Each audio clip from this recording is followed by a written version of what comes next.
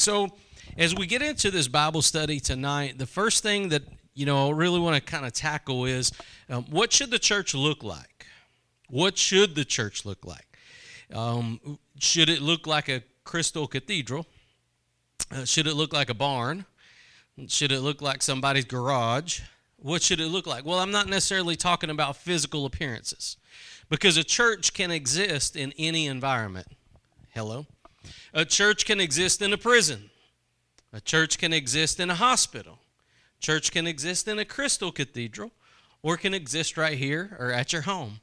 A church is not bound by its physical place. You can have church on the beach or church in the forest, for that matter.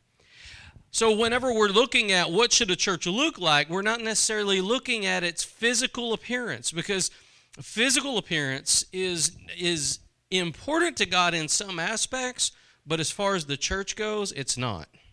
As far as the church goes, it's not. Now, one of the things that's pretty convicting, one of the greatest ministers in America that's ever lived is a guy named Robert Murray McCheyne. And he actually, he came up with a Bible reading plan, the Robert Murray McCheyne reading plan. But he died at an early age. He spent his life for the gospel. But one of the things that he said is very convicting. He said, Are you living in a plain enough manner that you can give all that you can to the kingdom? And that's a very convicting thought, personally, that we should live as plain as possible so that we can give more to the kingdom. But it's also convicting when you think about a church setting. Come on. Does a church need gold floors?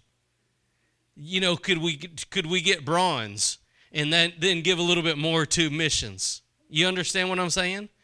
So there's, if we've always got to have the top of the line and everything in the church, it shows that we're trying to build a building and not a kingdom. It's not to say that we shouldn't have a building. And here's the thing about having a building. If you have a building, you ought to take care of it, because it's God's. God gave it, and you're a steward over it. And if you're not faithful in little, you won't be faithful in much. So, if we let the building run down, God's never going to bless the ministry, right? But if we take care of the little that we have, now, and you can apply this in your own life. If we say, well, this is all I have, but you don't take care of it, you neglect it instead of nurture it, God's not going to bless that. Over and over, God blesses those who give, even if it's just 2 mites. And I'm not talking about your pocketbooks tonight. I'm talking about how you look at things, right? So when we're looking at a church building, God's not so impressed by the beauty of the physical nature of it, but we can go to an extreme and pour all of our money into the physical makeup of it and miss what God has. What good would it do if we spent all of our money putting gold plates on the walls and the floors when in the neighborhood around us people were starving and cold and didn't have blankets, and we didn't help them? You see what I'm saying? We would be missing the purpose of the church. And on the other hand, the church is not existing just to be a humanitarian aid, relief. If we give somebody a bottle of water, that's great. But if we do it when we're giving them the gospel, now we're getting kingdom-minded. You see? Anybody can give anybody a glass of water. But when we do it and give them the gospel at the same time, that's different. If a church decides to do a humanitarian project, let's say we decide to, we're going to make sure every kid in Shreveport and Bossier has shoes, backpacks, brand new clothes, and video games. And we just do all that, but we don't tell them who we are. We don't tell them the gospel. We're just doing it for humanitarian reasons. That's a work of the flesh, right? Because the Bible calls it a sounding gong, clanging cymbals in 1 Corinthians 13 or 14. 13. But here's the thing. When whatever we do, we should do it in a way that we can reach others. So everything that we do should be in a manner to reach others with the gospel. So even when we do our building, we should do it in a way that reaches others. So we don't have to invest all that we have in a building because we're too busy trying to get the message out the doors. Out the doors. This is, what happened in America the last, 30 years or so. It got really warped. Everybody kept the message of the gospel inside. Everybody thinks the church is just what happens in the four walls. And we're supposed to live in a way that we get filled up in here and we push out the doors and we bring hope to those that are hopeless. In Jesus' name. In Jesus' name. And that's where we're called to do. So our all in all is not to invest in the physical nature of a building, but it's to invest in the kingdom. But like I said, it's not to neglect the building either. Are you with me on that? Now, and I know that we've all seen gross excess on both extremes. I've seen people neglect the house of God and expect God to bless their ministry. How many of y'all seen that? And I've also seen people neglect the ministry because they're too busy building a building. Amen? So, the ministries that are always, we got a new building, we got a new building, we got a new building, we got a new building. You're done giving with that? We got a new building, we got a new building. That shows what their heart is after. But when we are kingdom-minded, we do both at the same time, right? Both at the same time. So, with that said, we're examining the purpose of the church. What does the church look like? Let's think about it this way. Let's think about it this way. Let's go to Titus chapter 1. Let me show you something here in Titus chapter. So one of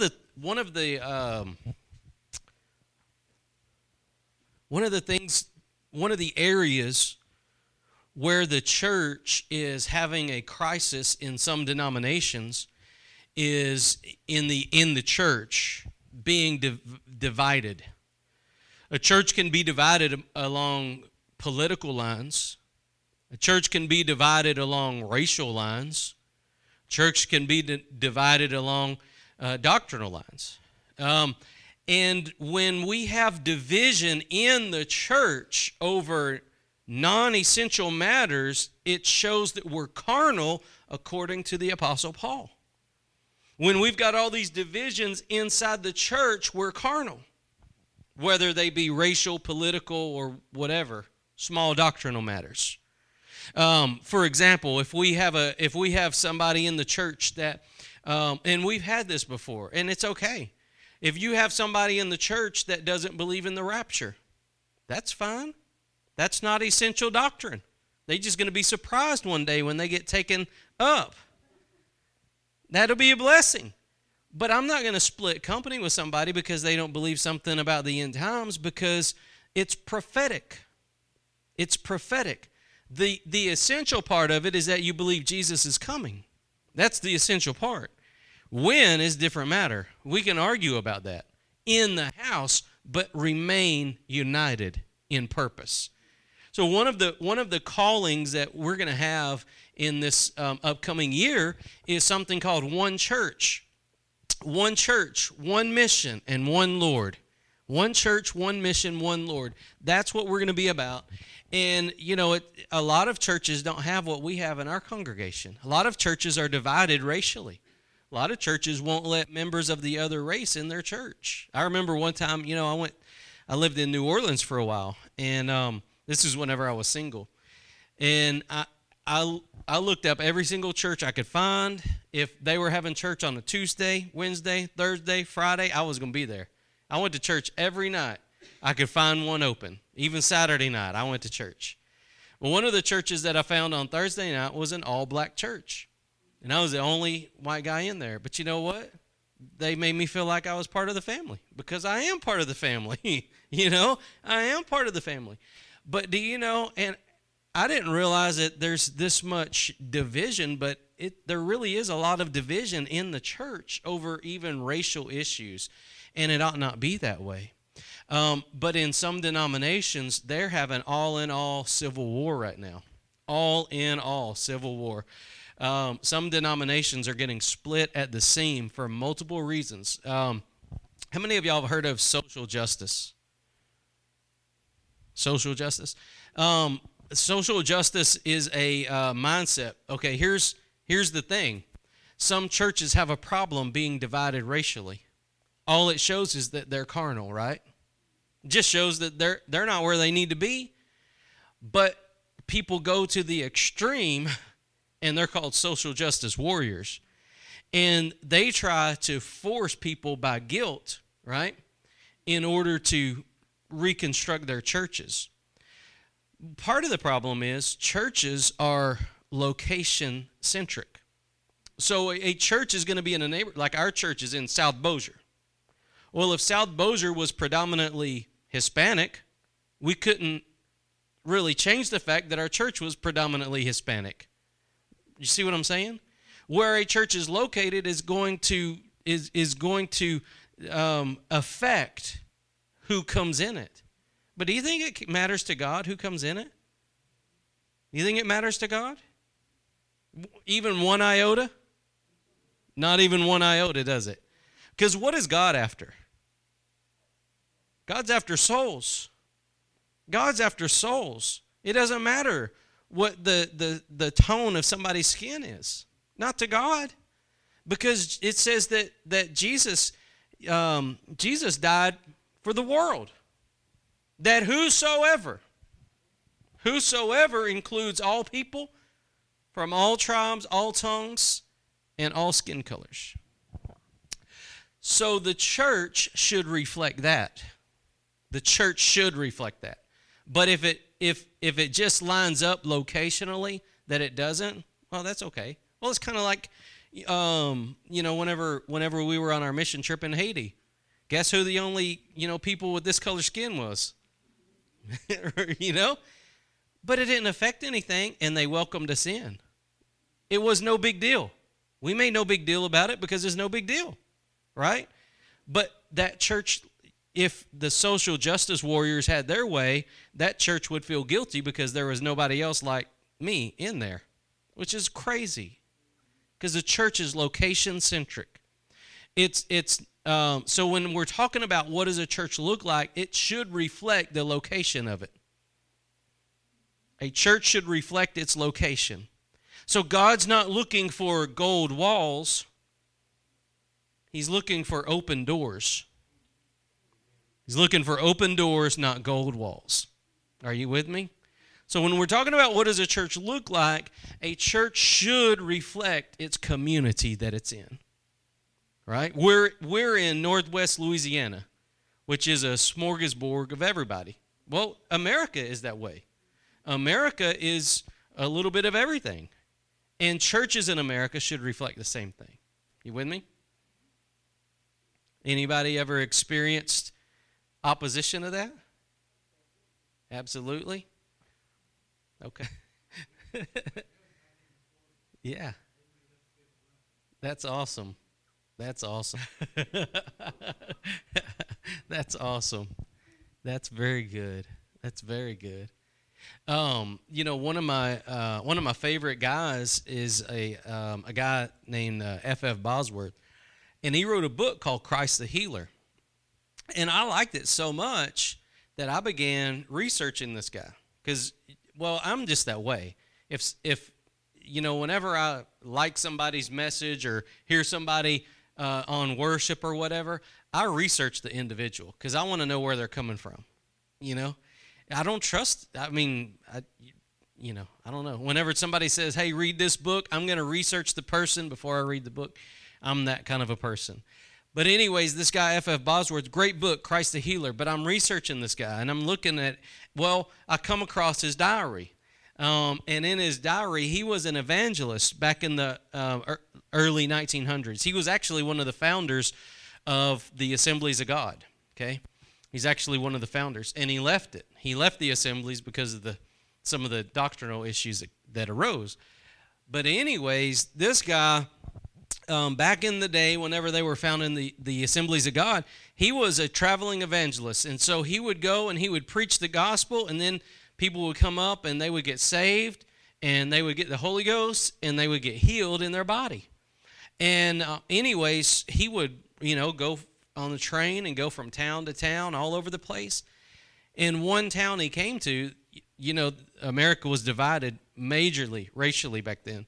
One town he came to, he gets off the train station, and some people from the black community come to him, and they said, we heard about you, and we want you to come preach a revival for us. And he said, when I'm done preaching here, I'll come over there. And some of the guys at the revival he was at threatened him and said, if you go over there, you'll never come back. And anyways, he ended up preaching the revival and everything. And after the revival was over, he went to walking, and he walked past the train station, and he was going on the other side of the train tracks, and a bunch of the white guys from the revival he just got done preaching at caught him and beat him bad, left him for dead. And those guys came and ministered to him and helped him and said, it's okay, thank you for even trying. He said, no, I still got my voice. Pick me up. I'm coming to preach. And they drug him over there to their church, and he preached, and God moved in a powerful way. God saved many and filled many with the Holy Spirit and healed their bodies. And then he asked them to help him get back on the train, and they helped him get back on the train, and he left. And, to me, that endeared me to that guy because he was kingdom-minded. And to him, he said it didn't matter what somebody looked like, anything like that. And he wrote this in his diary because he was writing a letter to his mother to tell her what all happened. But when he got on the train and he was leaving town, he was praising God that he was able to suffer for the gospel's sake. And if that happened to anybody, if that happened to any of us, we would be, thinking we were out of God's will, we had done something wrong, right? Here I am, I wasted a year of my life. I come out all the way out here to preach the gospel, and they beat me. I guess this just isn't for me. This guy had the complete opposite mentality. He said, praise God, you counted me worthy to suffer for the gospel's sake. Think about how many saints, disciples, apostles, martyrs for Christ have suffered for the gospel's sake. But us, in our generation, when we get an inch away from suffering for Jesus, whoa, no. In our day and age, we consider suffering when we get made fun of. Wow. Wow.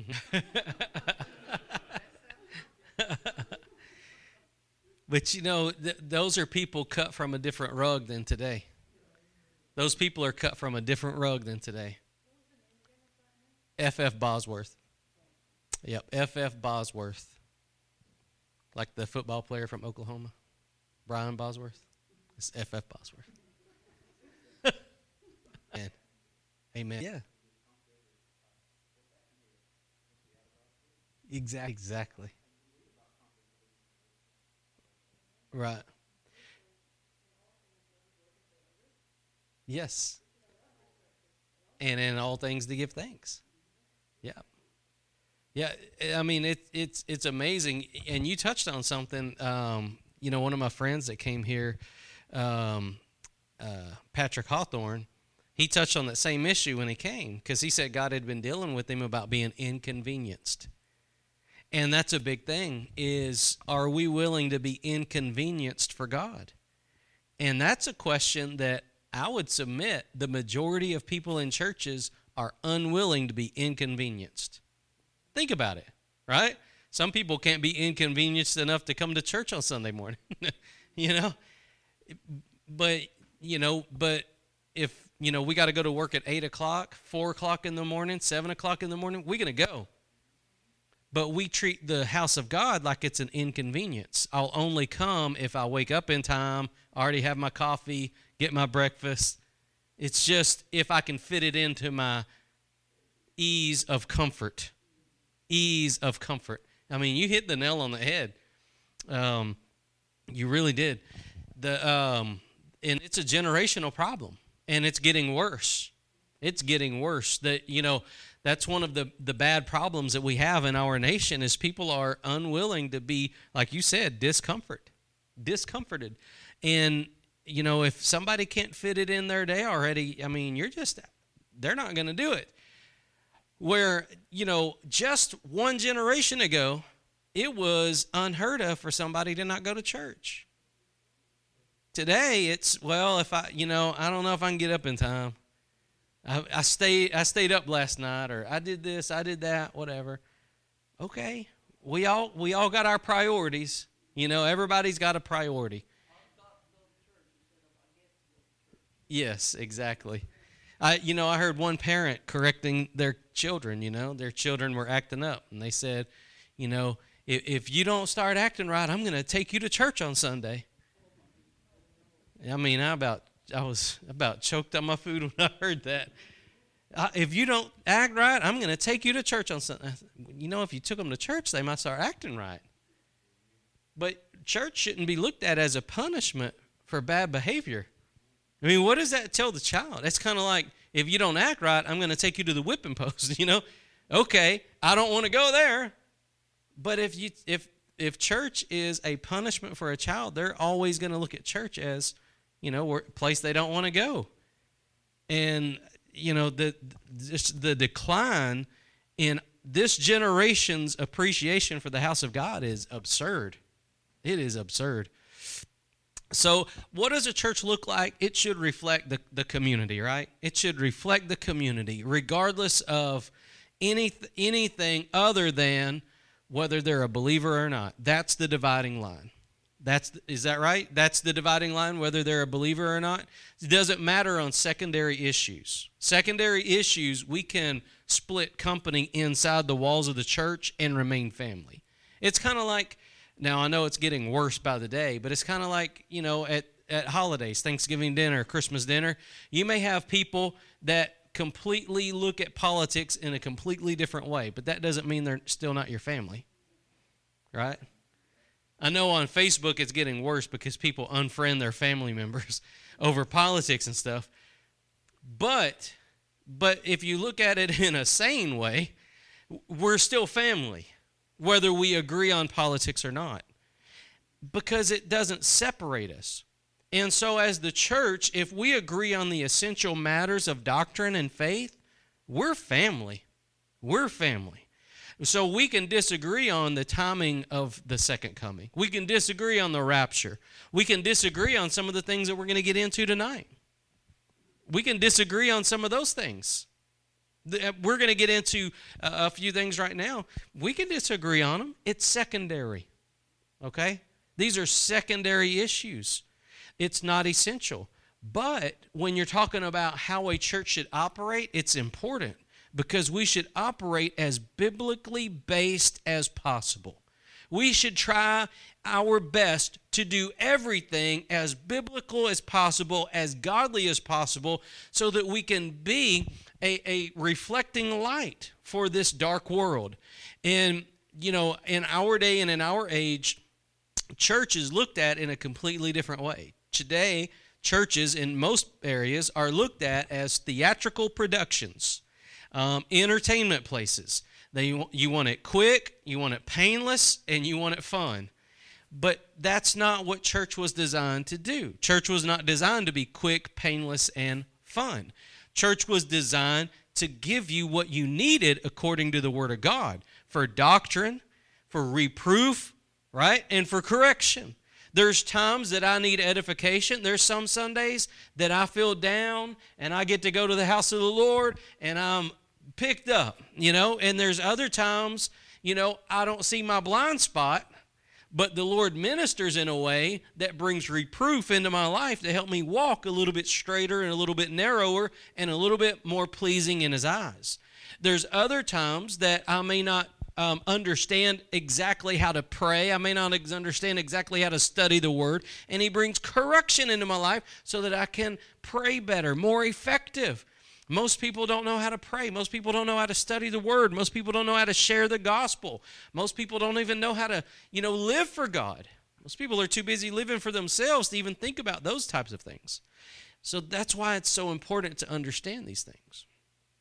with me? All right.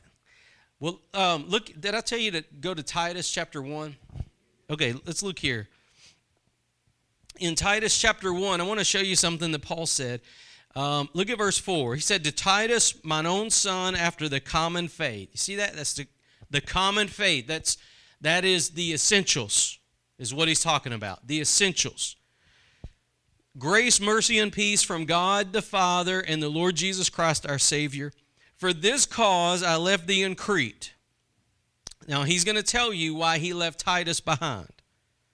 That thou shouldest set in order the things that are wanting and ordain elders in every city as I had appointed thee. And I'm going to stop right there.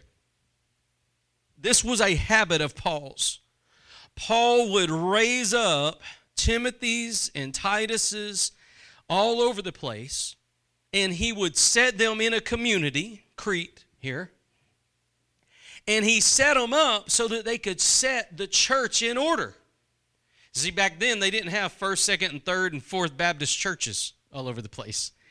This was when the church was in its infancy, and this was the first church in this community in Crete.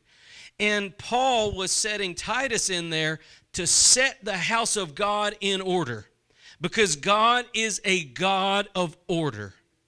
God loves order. Confusion is from the devil. And so Paul had set the church up. He was the apostle of the Gentiles. And he set the church so that they would know how to operate. And there's certain things that we're going to look at. We're going to look at who should be in leadership, what their qualities should be, what things we should do in church services, and you know, those types of things. So in starting in this, let's look in 1 Corinthians chapter number 14 real quick. 1 Corinthians chapter 14. I just want to tie this together. Look at verse number 33. 1 Corinthians chapter 14, verse 33. It says, God is not the author of confusion, but of peace, as in all churches of the saints. So in all churches, God desires there not be any confusion. If there's mass chaos in a church, God does not authorize that. God does not approve of it. And God does not desire it. In all churches of the saints, that means any place there's a group of people that meet together, it could be in your living room. Now, I'm speaking into this thing called house churches or home churches. A lot of people say, well, I don't go to those buildings anymore. Well, wherever two or more are gathered in His name, whether it's in a home or a building that people rent or wherever, could be in a field, there should be order. Do you see that? God's desire, just like with Titus, he said, I'm putting you here so that you can set things in order in the church. Here, Paul's saying, you know, that there's no confusion in the church, in the churches of the saints. No confusion. Now look at the last verse. Look at verse number 40. Let all things be done decently and in order. Now, if somebody has a church in their home, that's fine, but there should be order to the service, right? There should not be confusion. There should be order. Now, when we get into this part of it, it's the same way in, say, our church. There shouldn't be confusion about what's going on, okay? Whenever anything happens inside the church, it should be done in God's order. Here's something I just want you to think about. Here's something I want you to think about. Fruit of the Spirit. If God's doing something, do you think that it will exhibit the fruit of the Spirit in it? Huh? Do you think that God will do something and the fruit of the Spirit will not be visible? In a church. What is the fruit of the Spirit? No. What is it? It's a product of your relationship with God, right? It's a product of your, according to John chapter 15, the fruit of the Spirit is a product of your abiding in Christ. If you're abiding in Christ, the fruit of the Spirit will be produced through you. Okay? Right? So if the Holy Spirit is doing something in a church service, the fruit of the Spirit should be behind it. Let's look at those first ones. Love, joy, and peace, right? So if the Holy Spirit's present, should there be hate, bitterness, and confusion? You see what I'm saying? And we just read about confusion, right? Confusion's not of God. So whenever God does something, He's going to do it in order, and it's going to be a byproduct of the fruit of the Spirit. Are you with me so far? Everybody understand? If God's going to do something, it's going to be according to His Word, in order, and it's going to be associated with the fruit of the Spirit. That's how you know the Holy Spirit's been somewhere. If I tell you that the Holy Spirit has filled me, overflowing, and I'm just gifted and anointed, but you find me, running around on my wife, abandoning my kids, not paying my bills, drunk on the street corner, it's not the Holy Spirit that I'm full of. Because the fruit of the Spirit's not evident there, right? If the Holy Spirit's doing a work in somebody's life, you're going to see it by the fruit of the Spirit. That's the evidence that the Holy Spirit's doing a work. Well, here's one that I want to throw into you, according to the Word of God. Fruit of the Spirit, one of them is self-control. Self-control, right? Self-control. So if the Holy Spirit's doing a work and you're not in control, is there a problem? Right? Have you ever heard somebody say, I just couldn't help myself? You know how many times I've talked to somebody and they've cheated on a spouse or something, and they said, I just couldn't help myself. Well, that's not self-control, is it? That's not self-control.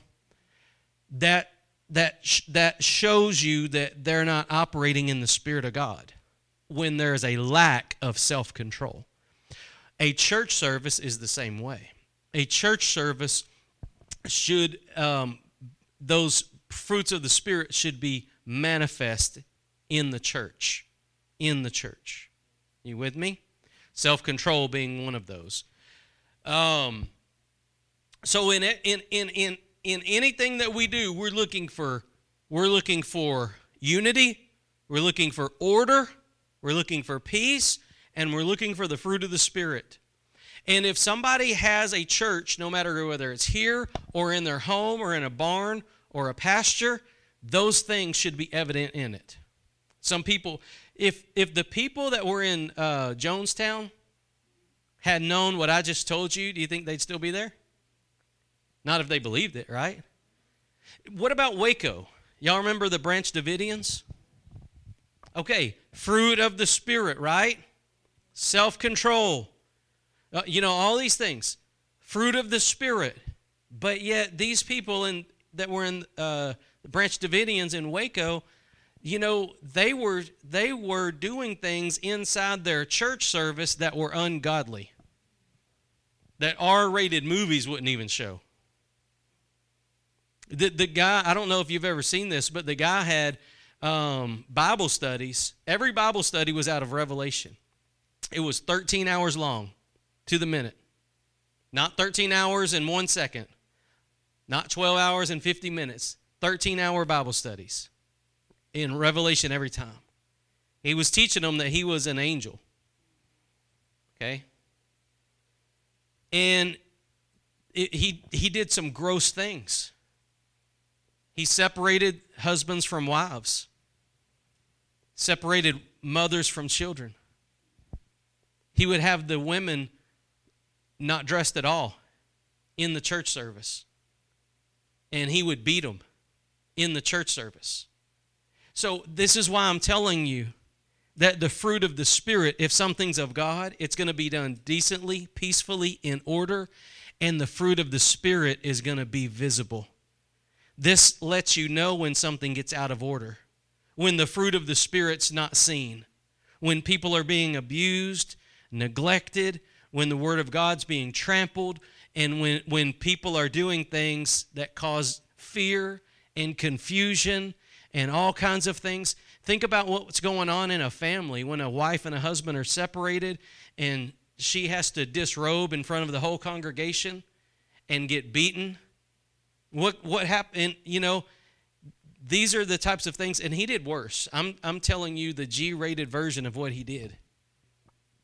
It's absurd. And do you know, just as a byproduct, do you know that every single one of the people that were involved in that were former Seventh-day Adventists? Every single one of them. You know the hallmark of Seventh-day Adventism is the law. So what it shows is somebody who had a background of the law, when they got around the wrong person, that person used the law against them to abuse them. And, and we're in here tonight, and I'm telling you, you have a church service. It should be done peacefully, in order. The fruit of the Spirit should be visible. And you're going, yeah. But look, I'm telling you, these people like in Jonestown, these people that were Branch Davidians, if they would have known that, it might have saved their lives. And knowing these things will keep you from following somebody off a cliff as well. Because you don't, like I said, I say all the, I don't say this all the time, but, I could have a heart attack this week. You could get a new pastor this coming Sunday. You need to be grounded in the Word of God. You need to know what a church is. You need to know what is of God and not, so that somebody doesn't lead you off a cliff. And you don't know. I could go crazy tomorrow. I could start teaching in error.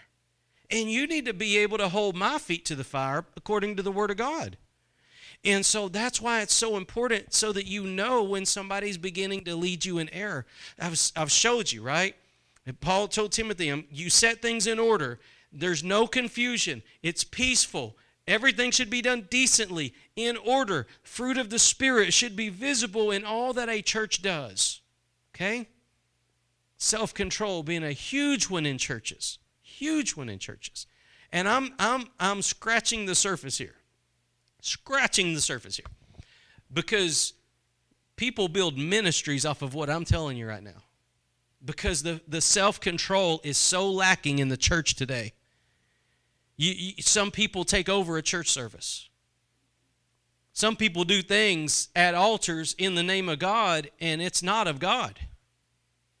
Don't forget that, the devil masquerades as an angel of light. And he masquerades as a minister. And just as I'm giving you an example right now of the guy in Waco, I forget his name. But this crazy guy in Waco, there's other crazy people out there behind pulpits. There's other crazy people out there, not only behind pulpits, but in homes teaching a home Bible study. So wherever you are and whatever you're doing, things have to be done decently and in order. You see the importance of that? Not only because God said so, but you can see this, how it can go bad quick. How it can go bad quick. And those poor people in Waco, whenever the government came in and everything started going down, this guy had, told them, I'm an angel and the world's going to come against us. They thought the apocalypse was happening. But they were dying because this guy was crazy. It's sad. It's sad how people can mean so well. People can mean so well, but when you're ignorant of the Word of God, and I don't mean that in a bad way. Ignorant just means you don't know any better. It means you're not taught yet. And that bone gets thrown at the pulpits in America. Because in America, in the pulpits, rightly dividing the word of truth is not taught anymore. People aren't taught the truth of the Word of God, And so the people perish. Isn't that why God said his people perish? They perish for a lack of what? God said his people perish for a lack of knowledge. And so that's why, look, you're here for a purpose. You're not here because we're giving you Hershey bars. The Spirit of God's drawing you here. I know I go along sometimes. I know our worship don't have, we don't have guitars yet and drums yet.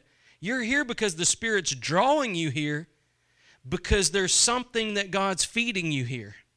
And God is giving you some meat in your spirit. God's giving you some meat in your spirit. And it is so important that you understand that this knowledge is not just for you, but for you to share with others. This lack of knowledge that is eating away at God's people all throughout America is because we want those sugar-coated sermons. We miss the meat and potatoes. You're here. The Spirit's drawing you, and it's so important for you to share this truth with others in your neighborhood, in your home, in your coworkers, Facebook, wherever you go, because these things are and I'm not even saying bring them in here so we can teach them here. I'm just saying wherever they are, teach them these things because people need to know. We don't need anybody getting led off those cliffs anymore. People use the Bible sometimes for ungodly purposes, and it's naive if you think otherwise. Right? Jonestown and wait. Right. That's right. That's very good. But once you get into deception, it's really hard. Once you allow yourself to become deceived, it's really hard to get the eyes opened. And that's why I always tell people, when God starts opening your eyes, you go with it. Because you don't want to go back. If God starts opening your eyes and you turn back the other way, you might be twice as blind as before. It's very important when God starts revealing truth and opening your eyes that you go with God because he's pulling you out of something. I've often heard this, God, it doesn't matter if you're in a church could be a false teacher in the church or whatever, but if the Word of God's present, you could get saved. And if you're truly saved, God will pull you out of those environments at some point. You'll be drawn out of it because there's something that's just not right in your spirit about it. God will do that because God has an order. God's a God of order. And so God wants everything to go according to his word. But yeah, that's exactly right. And one of the things, along the lines of what you were talking about, Sister Pat, is that when these people begin to deceive others, what they do, here's the number one way somebody's going to deceive somebody with the Word of God. They're going to redefine the words. It sounds simple, right? It sounds too simple. But when somebody tells you, well, that's not what it said in the original. I know that's what it says right there, but that's not what it means. That's not what it truly says. Or there's another book that you don't know of. It's the book of, this, that, or the other, the book of Jasher, the book of this, that, Enoch. And begin to interpret the Bible through a book that's not even holy. And so, and redefining things. Or even, how many of y'all have heard of gematria before? The study of numbers. Where numbers have meaning, right? Okay, in a way they do, but once you start redefining the word by it becomes gematria. It's ungodly. This is what fortune tellers and things like that do, okay? Because you can look at numbers and say, okay, the number 5, anytime you see the number 5, it's associated with grace. 9 is associated with God's judgment. 7 is perfection. 8 is new beginnings. But that doesn't mean that every time you see the word 8 in the Bible, that it's a new beginning of something. And once you get that far and you start reinterpreting the Bible through numbers, you're going to get in left field. See, that's how people can twist the Word of God. And like I said, in redefining words. I know it says, law, but that's not what it means. This is what it really means. That's when you start getting into dangerous territory. So yeah, you're exactly right. These people will will do that. How many of y'all have seen people use numbers or redefine things before? A couple of y'all? Yeah, amen. Let me just take you real quick, and because I want to open this up, and then we're going to get into it next week. So let's go to 1 Timothy chapter number 3. We're going to touch on this and close. I know y'all all got cooking to do tonight. Okay, what we're going to get into, we're going to scratch the surface tonight, right now, but next week we'll get in it. There's 3 officers for every church, okay? There's 3 officers according to the Word of God. There's going to be bishop, elder, and deacon, okay? Those 3 officers. Now, there's other giftings involved. There's other giftings involved, or officers, I guess you could say, offices. But as far as leadership positions in a church, you've got bishop, elder, and deacon. And we're going to scratch the surface on bishop right now. Look in chapter 3, verse 1. Okay, this is a true saying. If a man desire the office of a bishop, he desireth a good work, not a good retirement. Bishop, let me just share this with you. Bishop is what is in today's vernacular pastor or preacher, okay? A bishop is an overseer of God's flock in that community. So a bishop, there's many variations of the word bishop, bishopric, but in today's presbyter, that's how it's said in Latin, but in our vernacular, we call the bishop the pastor, okay? So we actually kind of mix it up because pastoring is actually a gift, okay? It's actually a gift. To be able to pastor somebody is a gift. But as far as the order of a church goes, the person that's the overseer of the church is biblically called bishop, okay? But we don't use those kind of titles here, not in our day. But anyways, look what it says, and we're just going to go briefly through this. But here, listen to this, though. Didn't we read that everything should be done decently and in order, right? No confusion.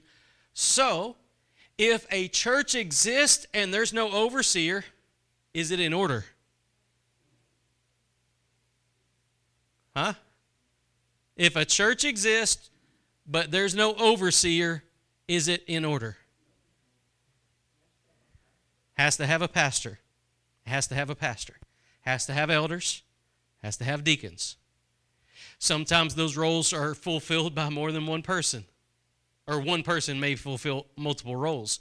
Once you get into deacon and elder, they can kind of blend. So does bishop.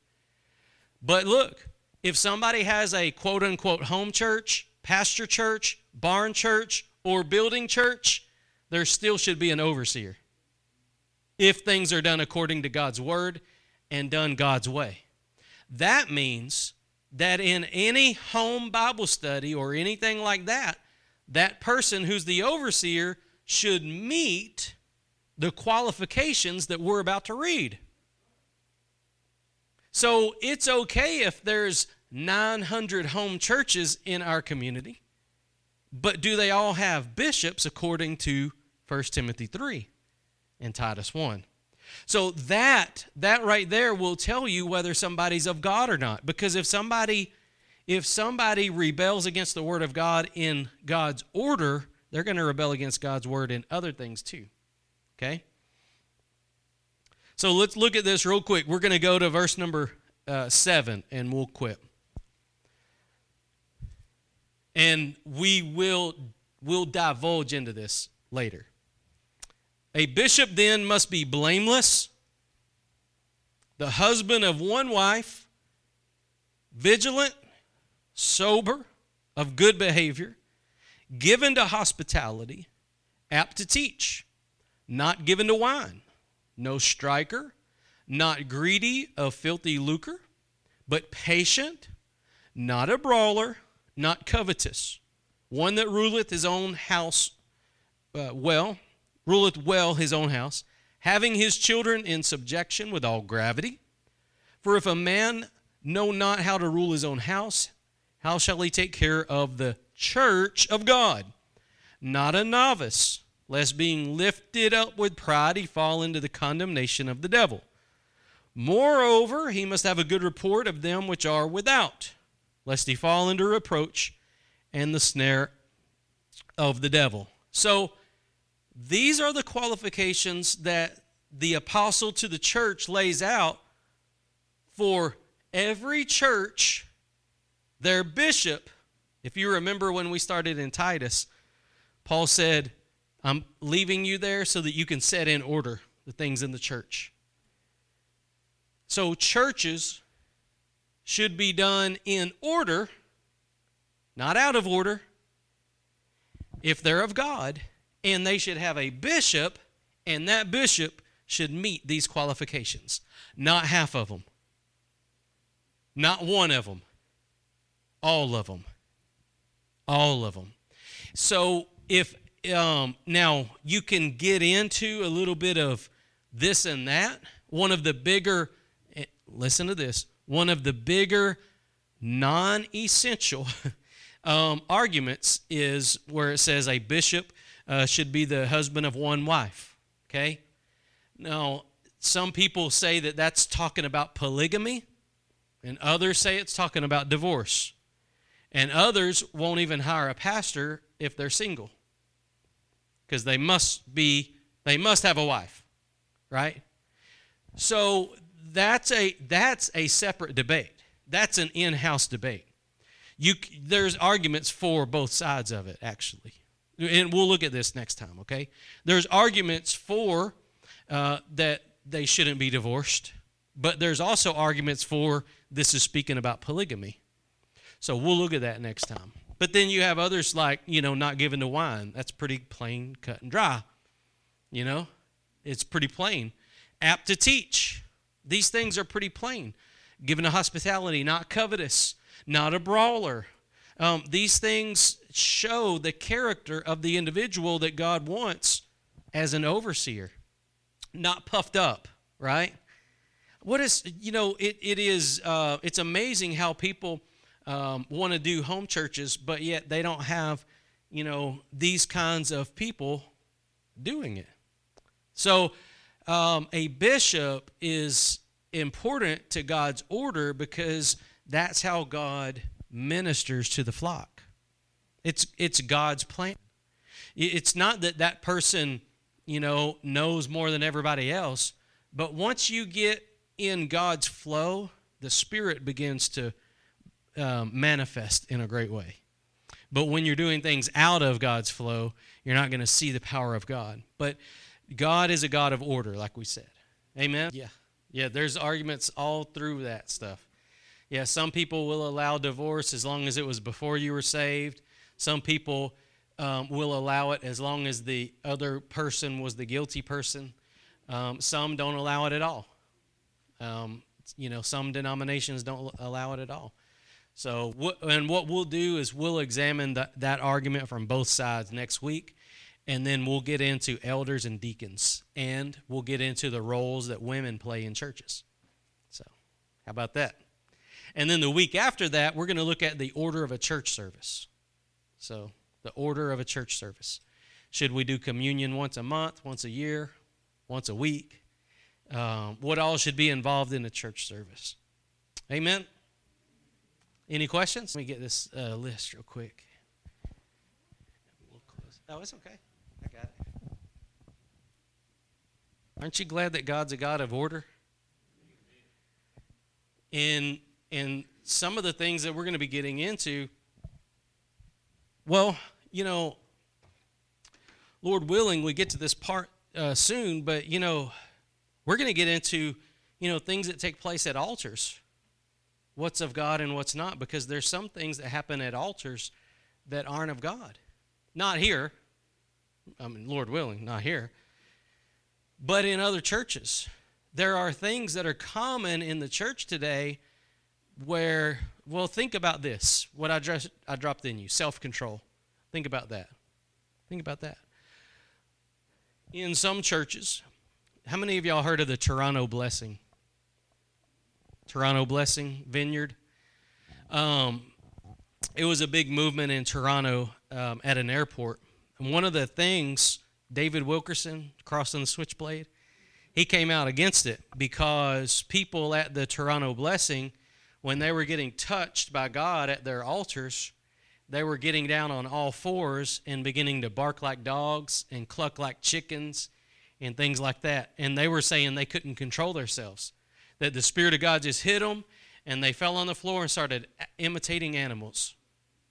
Well, that's not God. You never see one example of that in the Bible, which is indicator number one. And indicator number two is that they no longer had control of themselves. Okay? So that's, important to see as we get into this and it develops. Because, there's church services that I was in before and I thought everything was great. But the more you study the Word of God, you're like, that wasn't so great, And that's okay. Let God be true and every man a liar. So as long as we stick to what God says, we're going to be all right. Amen.